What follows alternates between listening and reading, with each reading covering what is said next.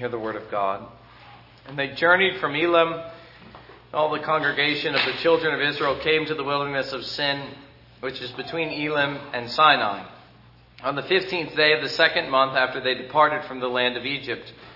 Then the whole congregation of the children of Israel complained against Moses and Aaron in the wilderness.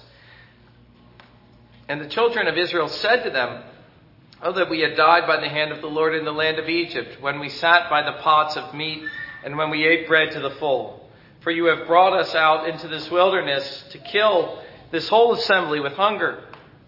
Then the Lord said to Moses, "Behold, I will rain bread from heaven for you, and the people shall go out and gather a certain quota every day, that I may test them whether they will walk in my law or not. And it shall be on the sixth day that they shall prepare what is or what they bring in, and it shall be twice as much as they gather daily." So there you see the Sabbath come in. Then Moses and Aaron said to all the children of Israel, "At evening you shall know that the Lord has brought you out of the land of Egypt. And in the morning you shall see the glory of the Lord, for he hears your complaints against the Lord. But what are we that you complain against us?" And Moses said, "This shall be seen when the Lord gives you meat to eat in the evening, and in the morning bread to the full. For the Lord hears your complaints which you make against him. And what are we? Your complaints are not against us, but against the Lord." Then Moses spoke to Aaron, "Say to all the congregation of the children of Israel, 'Come near before the Lord, for he has heard your complaints.'" Now it came to pass, as Aaron spoke to the whole congregation of the children of Israel, that they looked toward the wilderness, and behold, the glory of the Lord appeared in the cloud. And the Lord spoke to Moses, saying, "I have heard the complaint of the children of Israel. Speak to them, saying, At twilight you shall eat meat, and in the morning you shall be filled with bread, and you shall know that I am the Lord your God."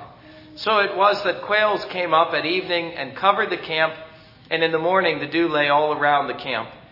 And when the layer of dew lifted, there on the surface of the wilderness was a small round substance as fine as frost on the ground. So when the children of Israel saw it, they said to one another, "What is it?" For they did not know what it was. And Moses said to them, "This is the bread which the Lord has given you to eat. This is the thing which the Lord has commanded. Let every man gather it according to each one's need, 1 omer for each person according to the number of persons. Let every man take for those who are in his tent."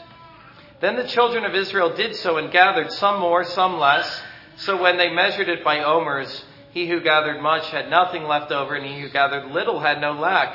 Every man had gathered according to each one's need. And Moses said, "Let no one leave any of it till morning."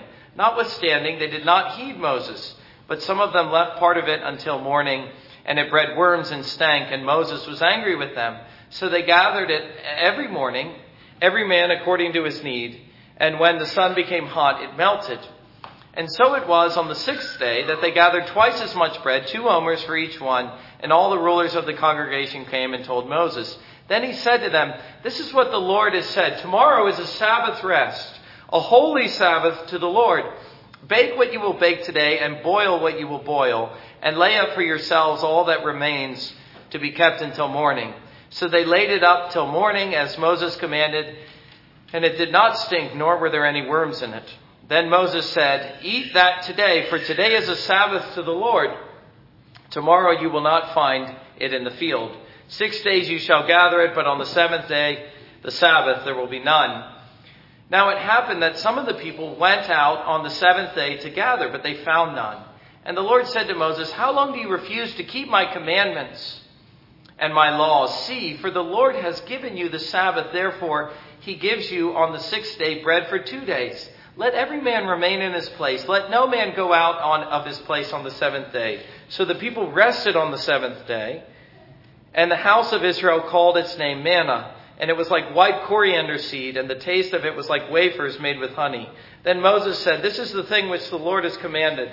Fill an omer with it to be kept for your generations, that they may see the bread with which I feed you in the wilderness when I brought you out of the land of Egypt." And Moses said to Aaron, "Take a pot and put an omer of manna in it, and lay it up before the Lord to be kept for your generations.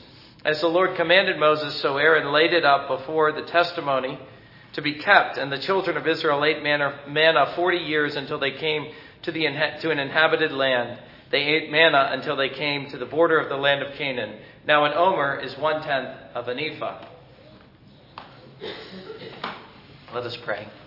Dear Lord, we thank you again for your word. Always we find rich blessing to be found in your word and great spiritual truths to be uncovered. And pray that by faith we might indeed uncover them this evening. And to have the spiritual discernment which they lacked and even which in the Gospels the disciples lacked. Lord, you have so much more for us than just bread. Let us see it, O God, we pray in Jesus' name. Amen. Well, again, we need to remember, and we'll see over and over again, that Israel's in the wilderness. I don't feel the need to remind you every time. That's analogous to our situation today in the church. And so, as we find ourselves in the wilderness, we find many analogous spiritual lessons. It was for them, as we saw last time, so here, their wilderness experience, a mixture of blessing and testing. Periods of refreshment were followed by periods of trial. And so we find her at the end of chapter 15 in Elim, an oasis in the desert, only to find her journeying on in chapter 16, verse 1, confronted with a fresh trial. Again, periods of blessing, periods of testing. And the wilderness was a constant combination of these things. If in chapter 15 the trial was a lack of water or of good water, by which God tried her faith in the desert, so now it was a lack of food. They had journeyed now for a month, and their supply of food was gone. What happens next is a surprise to precisely no one. We do not read that they exercised faith and trusted in God. I'm not sure that we ever read that from this point on. Or looked for another mighty work in the wilderness, which they had every reason to expect and which we find God in fact does. No, we simply read in verses 2 and 3 of their murmurings, their groanings, their complainings. But from this point, from verse 3, many highly interesting things happen. And I want to divide the remaining verses under three main headings. The first is the supply of bread, which in itself is, as I say, highly interesting. That God gives them bread, and yet, they make too much of the bread. It's one of the things we see when we come to chapter 6 of John's Gospel. Well, God promises that he will rain bread from heaven as a kind of miracle. He hears their complaint, and he answers it. And we see here the bread once more is a test by which God will see if they are ready to obey. Verses 4 and 5, the Lord said, "Behold, I will rain bread from heaven for you, and the people shall go out and gather a certain quota every day, that I may test them whether they will walk in my law or not. And it shall be on the sixth day that they shall prepare what they bring in, and it shall be twice as much as they gather daily."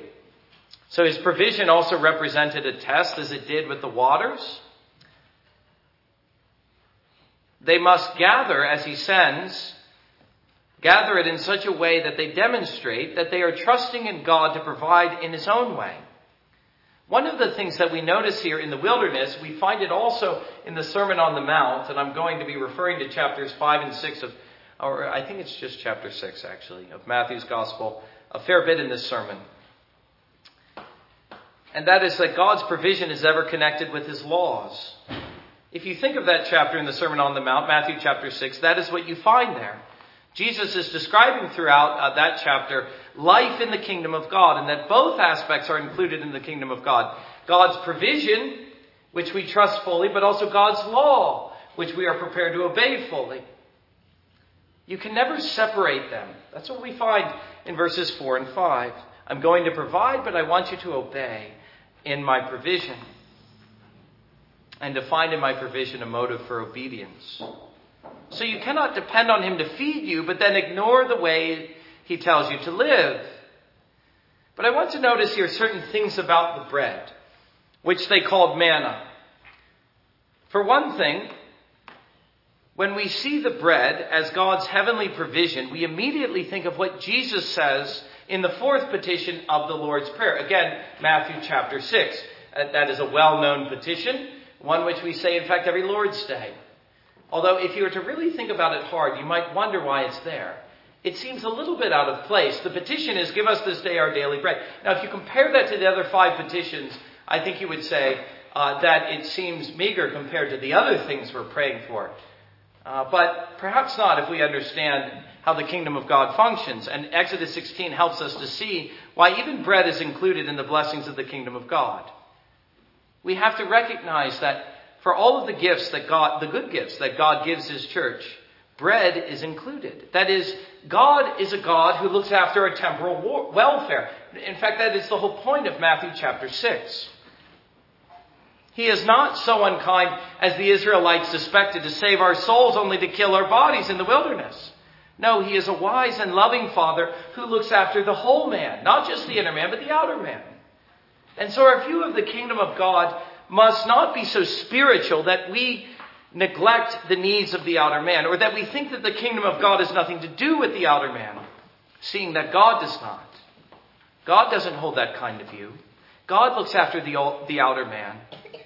And when we become his children by faith, then the outer man comes under his loving care, just as much as the inner man. So God feeds our spiritual appetites with his word. He nourishes the inner man with the pure milk of the word. But he also looks after the outer man and feeds him too.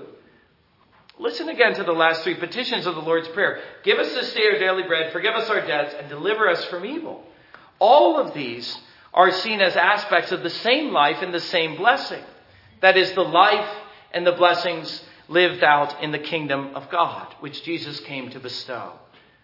The believer, Jesus tells us, is to pray for God's provision in full recognition that our Father knows our needs before we ask him. So much of that great chapter, in fact, is devoted to God's looking after our temporal welfare. Think of the end of the chapter where Jesus speaks on the futility of worry. Because as the Lord clothes and feeds the birds of the air, can he not do so for the sons of the kingdom? I like how Ritterboss puts it when speaking of these three petitions, seen as one, and so including the bread, he says that they are entirely conceived of from the standpoint of the salvation of the kingdom. I think that's clear with the manna. I don't think anyone could deny that when you come to Exodus chapter 16. But I wonder if you view the meals that you eat each day in the same way, even though Jesus teaches us to do so. We must have a view of the kingdom of God which is comprehensive, and to see every blessing which we receive as gifts from heaven, and to never conceive of or seek any blessing apart from the hand of our Father who art in heaven. That is what Jesus is teaching us, the outlook of faith, which includes the food that we eat. It was the same test that Israel was facing in the wilderness. And what God does for some by miracles, he does for others by providence. But it is the same hand which feeds and the same motive, namely his loving care for the church. The provision of a Father who knows what you need. But then we also see in this a type of what Jesus expresses as daily bread.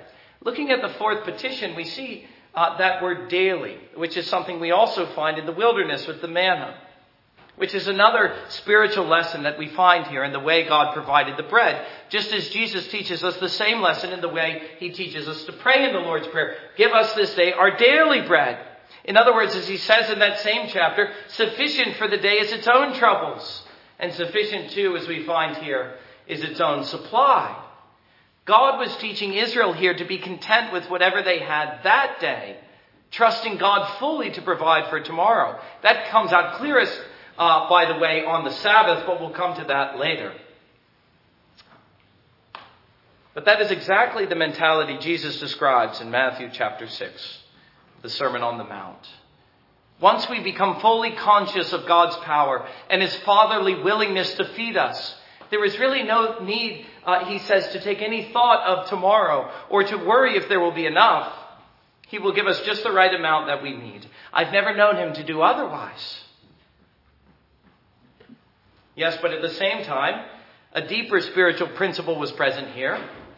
And that was how, as God expressed later on in Deuteronomy chapter 8, verse 3, and as Jesus quoted in one of his temptations, that man does not live by bread alone. Only what we discover in Deuteronomy chapter 8, verse 3 is that the manna itself was meant to teach them this lesson. The miracle of the bread in the wilderness. So he humbled you, allowed you to hunger, and fed you with manna which you did not know, nor did your fathers know, that he might make you know that man shall not live by bread alone, but man lives by every word that proceeds from the mouth of the Lord. There, if we couldn't see it in the text, it's spelled out for us, a deeper spiritual truth. In sending the bread, God was teaching them that life consists in more than bread. And if anything, to take their food or take their thought off of food and to look to the providence that supplied it and then to depend on that. In other words, to depend on the hand of their Father who art in heaven. Now this is also seen in what he says in verses 6 and 12. Moses and Aaron said to all the children of Israel, at evening you shall know that the Lord has brought you out of the land of Egypt. Verse 12, I have heard the complaints of the children of Israel. Speak to them, saying, at twilight you shall eat meat, and in the morning you shall be filled with bread, and you shall know that I am the Lord your God. What the Lord was teaching them through the provision of the bread was that he was the Lord, and that they ought to depend upon him. And to realize that life consists of more than bread and food. And that if God led them out of Egypt, he could surely feed them in the wilderness. But again, food ought to have been the least of their worries. The greater test was whether they would trust him to bring them into the promised land. Something we later see in John chapter 6, which we read earlier in the service, is how Israel was still making the same mistake. They still thought the kingdom of God consisted of bread. It's almost embarrassing to say that, but that's the actual truth. Jesus had just fed the multitude, and they were once again making the mistake of their forefathers. Thinking that if Jesus could feed them, then he must be the Messiah. That was the decisive proof. That was all they needed. And that was all they wanted. Just keep giving us bread, Jesus. The crowds were like the disciples another time, following Jesus feeding the multitude as well. Jesus says, beware of the leaven of the Pharisees to the disciples. And they actually thought he was talking about bread.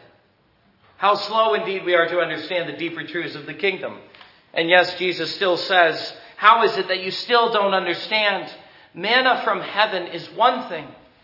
But the great gift of God is that he should give us food which satisfies forever and never makes us hungry again. How could you fail to see that as the great point of the manna?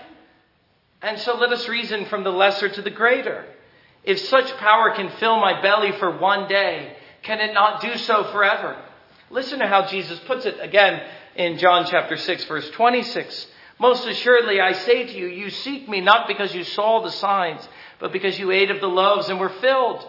Do not labor for the food which perishes, but for the food which endures to everlasting life, which the Son of Man will give you, because God the Father has set his seal on him.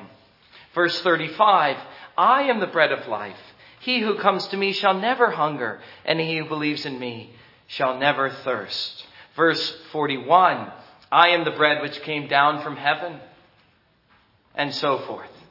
He even goes so far as to say this. This is the most shocking statement of all, but it really captures whether you understand the miracle of the manna. Most assuredly, I say to you, verse 53, unless you eat the flesh of the Son of Man and drink his blood, you have no life in you.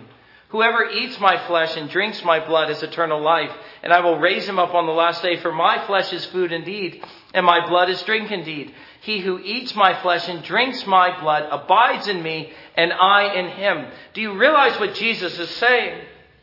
It's the same thing that God was teaching Israel in the wilderness. What he's saying seems shocking. I want you to eat my body, and I want you to drink my blood. Shocking at least to the carnal mind, to the one who has no spiritual discernment. Of course, he isn't talking about physical eating any more than he was talking about bread when he said, beware of the leaven of the Pharisees. But those who think of the kingdom of God in terms of bread would think that, wouldn't they? No, he's talking about a spiritual eating, a partaking of that eternal life from Jesus which he offers to needy souls and which he provides in himself. Yes, and he who does this, he says, will find his flesh is food indeed, and his blood is drink indeed. For whoever does so, whoever eats his flesh and drinks his blood after a spiritual fashion, that is, whoever comes unto Jesus and partakes of him, has eternal life, and he will be satisfied and filled forever. But let me notice one more thing about the bread. Look at what happened when they ignored the command concerning the gathering of bread. Verses 19 and 20. It's spoiled. Which is another spiritual lesson for the church to observe. that there is no blessing in God's provision where his laws are ignored. And he will turn his provision against you if you do so. Though he pours his provision in your bag, you will find there's a hole in the bottom. And you will never be satisfied by his providence or find any real blessing therein until you learn to walk in his ways. Again, remember the connection between his laws and his provision. But the next thing I would notice as a second major point is the glory of God. It's one of the things that stands out here very strongly. The glory of God, which appears in many ways throughout this incident. Here God was contending for the faith of the church, that they might plainly see and believe that God was their God, and especially that as they beheld his glory, they would worship him and serve him as their God. First, we see it in many ways, but first we see it appear in the cloud, in their actual seeing. Verse 7, and in the morning you shall see the glory of the Lord. Verse 10, now it came to pass as Aaron spoke to the whole congregation of the children of Israel that they looked toward the wilderness, and behold, the glory of the Lord appeared in the cloud. How it appeared, the text does not say. We know that the cloud was glorious, but this was something more. Although in saying that, we realize it's sad that it was so. Sad that the pillar of the cloud was not enough. That the pillar now had become to them familiar, and they had ceased to behold the glory of God in the pillar itself. And so there was some special manifestation of God's glory that became necessary, and yet still we find God accommodating himself to their unbelief. He caused his glory to shine forth in their seeing. With their eyes, they beheld the glory of God to the help of their faith, like Thomas. Second, it appears in his word, ministered to them through Aaron and Moses. Time and again, what we notice in the Exodus is that God is speaking to his people. We cannot read Exodus without noticing this. They are unbelieving, yet God persists in calling them to himself and instructing them in the right way. He speaks through his prophets Aaron and Moses. He speaks today through his word read and preached. Paul says faith comes by hearing, and hearing by the word of God. That is why so much importance is attached to hearing in the book of Hebrews in the earlier chapters of that book. Because that is exactly what the people didn't do. God was speaking, but they weren't listening. And that's why they didn't have faith. Verse 20, notwithstanding, they did not heed Moses. And really, as we see, they never did. The point that I'm making here is not just that God speaks in every age to his people, but that as he speaks, his glory is revealed to the church. To have God speak to us, beloved, is always glorious. It is always to behold his glory. Not so much by sight as by faith or by hearing. It is more than anything else, as we read in the first verses of the book of Hebrews, a revelation of the glory of his Son. Let me read those verses. Hebrews chapter 1, verses 1 through 3. God, who at various times and various ways spoke in times past to the fathers by his prophets, has in these last days spoken to us by his Son, whom he appointed heir of all things, through whom he also made the worlds, who being the brightness of his glory and the express image of his person, and upholding all things by the word of his power, when he had himself purged all sins, sat down at the right hand, the majesty on high. Jesus is the brightness of his glory. And through the word of God, he is revealed to the church. And so to hear the word of God is as much a beholding or a seeing of his glory as it was to behold his glory in the pillar. And if anything, if you think of Thomas, it is more so, since Jesus attaches greater blessing to the one who hears but doesn't see. Blessed are those who hear but do not see, he says to Thomas. Those who by faith perceive God's glory only by what they hear without seeing anything.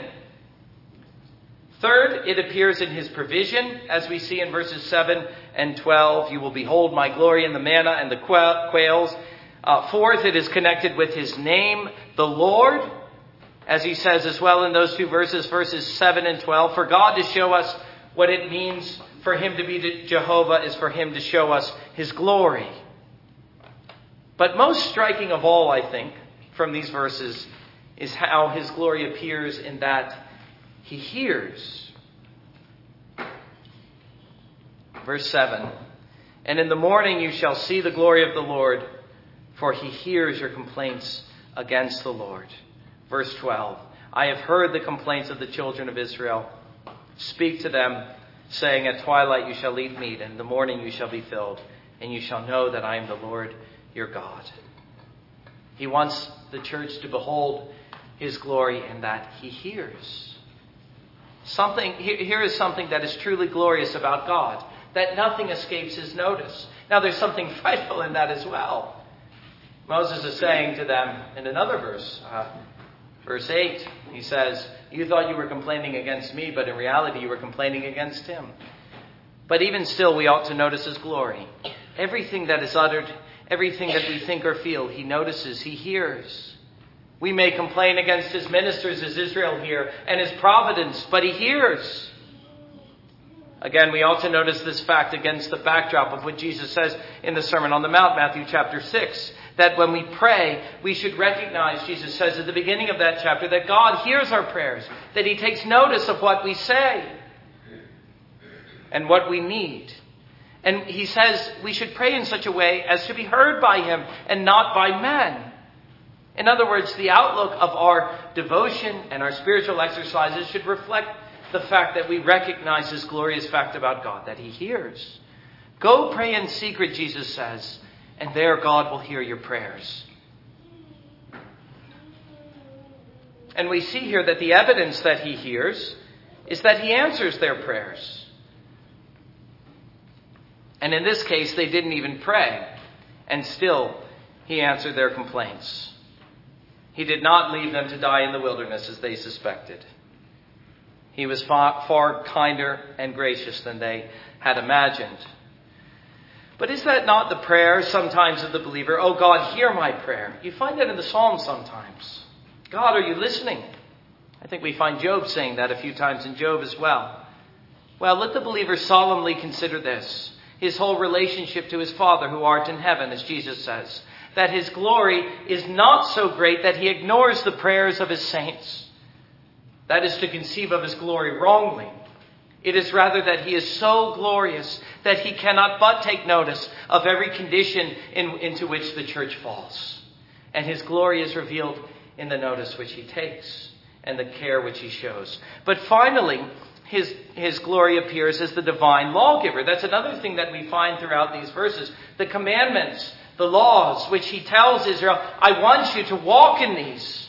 I want you to be careful to keep my law. But especially, as I just said, verse 4, I want you to walk in it, that I may test them whether they will walk in my law or not. Here we see the law once again, rightly. Not as Israel saw it, especially in the days of Jesus, but also here as a mere external code, but rather as a way of life, as a pattern of behavior, as an expression of devotion and love for God. As a means by which, if you think in terms of the Lord's provision, we express our humble dependence on the Lord's safekeeping and his provision for us in the wilderness. The man who keeps the law is the man who trusts the Lord. But that brings me to the final interesting point that we find here, and that is the Sabbath. We find a real prominence here given to the Sabbath in connection with the manna. And so I have to say a few things about the Sabbath. We notice that in the way he provides the manna, he tells them to keep the Sabbath. He says, I want you to gather a double portion on the sixth day and to gather nothing on the seventh. I want you to keep the Sabbath. In other words, again, let me say, in my provision, I want you to keep my laws. Now, there's several things here we could notice about the Sabbath. This being the first mention of the Sabbath in the book of Exodus, though it isn't in the Bible. The first thing we would notice is its centrality.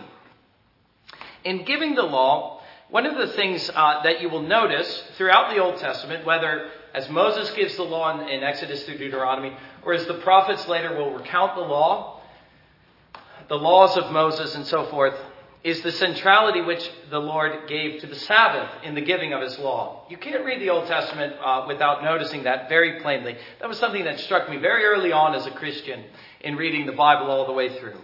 That the Sabbath is deeply important to God. And it ought to be deeply important to us. God, through his prophets, later condemns them over and over that they had not kept his Sabbaths.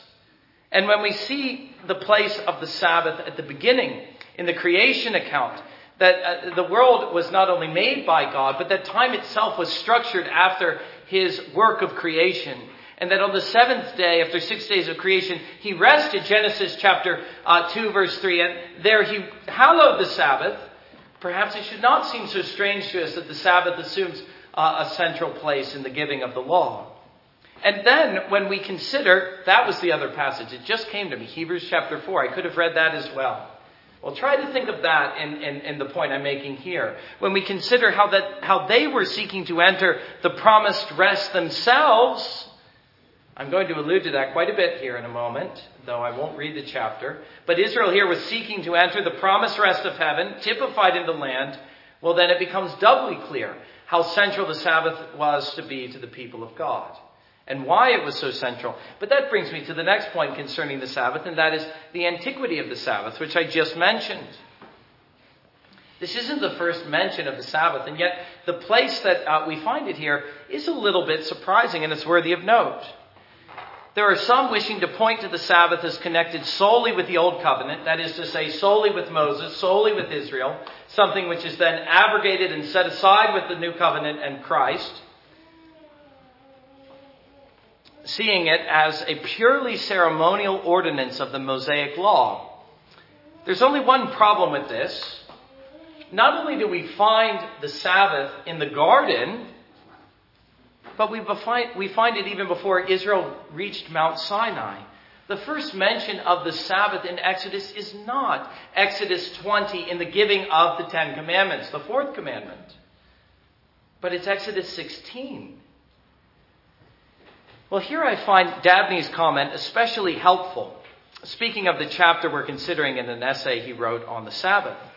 He says, in Exodus 16, verses 22 through 30, where we read the first account of the manna, we find the Sabbath observance already in full force.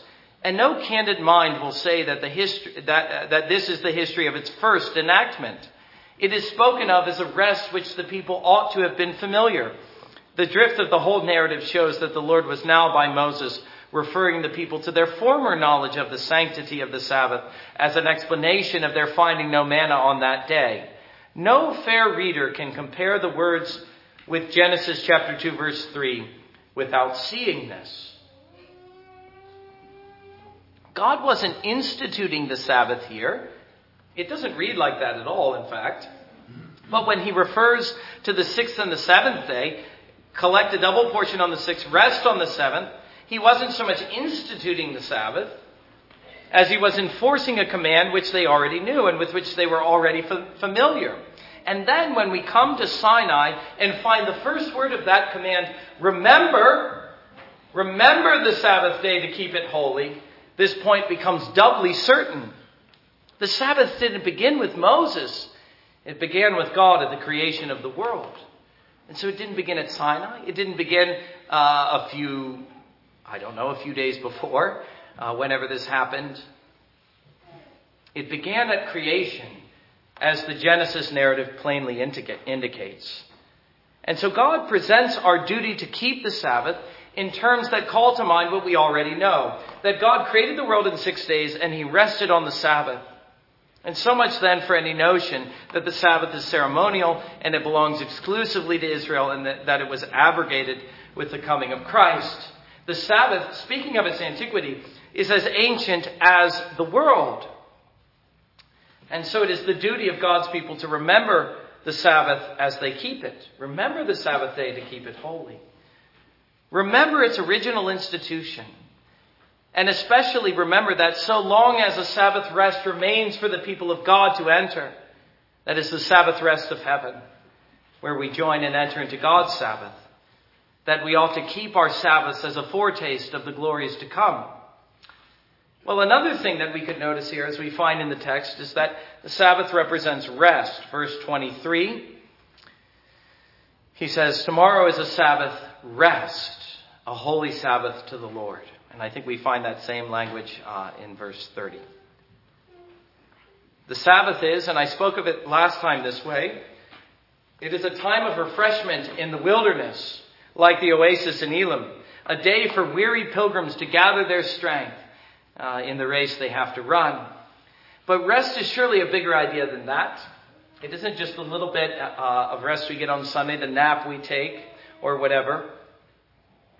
Sabbath is also, as I've just been saying, a heavenly foretaste of the eternal rest that awaits the people of God. Again, if you read Hebrews 4, you'll see that clearly. And with every passing Sabbath, we are drawing nearer to that end. We are coming closer to entering into our Sabbath rest, which remains for the people of God. I would also notice that without this rest, thinking again of the argument of the book of Hebrews, or the exhortation, that without the Sabbath rest, our weekly Sabbaths, we are more likely to falter and to turn back. In other words, to apostatize, as Israel did here in the wilderness. Sabbath breaking and apostasy are very closely connected. And I don't think that point is difficult to make, because the one who doesn't value his Sabbaths is not seeking his Sabbath rest in heaven. And that was Israel's folly. Israel did a very poor job of keeping Sabbath. We even see here that as they're reminded to keep the Sabbath, they immediately begin to break it. Verse 27. Now it happened that some of the people went out on the seventh day to gather, but they found none. We never really see Israel doing any better. And this was one of the reasons Israel fell in the wilderness and never entered the promised rest. Rather than seeking the promised Sabbath rest, she always sought for more from this life and this world. She sought to gather on the Sabbath. Do we see here, beloved, how our Sabbaths become a mirror for what is in our hearts and where we hope to get and where we're going? The one who wants to get to heaven will use his Sabbaths well. He will store up much heavenly treasure for himself on that day, but he will gather little from this world. But the one who seeks only to get more of this world for himself on his Sabbaths will find he knows nothing of the blessing of Sabbath rest in this life or in the life to come. Connected with this is the idea of provision, also preparation. Notice how God tells them to gather more the day before, the sixth day. That tells them to trust the Lord to feed them on Sabbath, but also to use the day before as a day of preparation. So the Puritans taught. The day before Sabbath is a day of preparation, especially the evenings before. I doubt I need to remind you of this, that a poorly used Saturday will yield a useless Sunday. Or at least it won't yield a very fruitful Sunday, will it? We need to gather on Sunday so that we might, we need to gather on Saturday so that we might rest on Sunday. I mean, gather our bread so that we don't have to do so on Sunday. I won't try to be specific here. I think you catch my meaning. But this practice also reveals how we simply leave it to the Lord to provide. How we trust in his provision so completely that we are willing not to labor one day in 7. Once it is our commitment to take this day off from our worldly labors.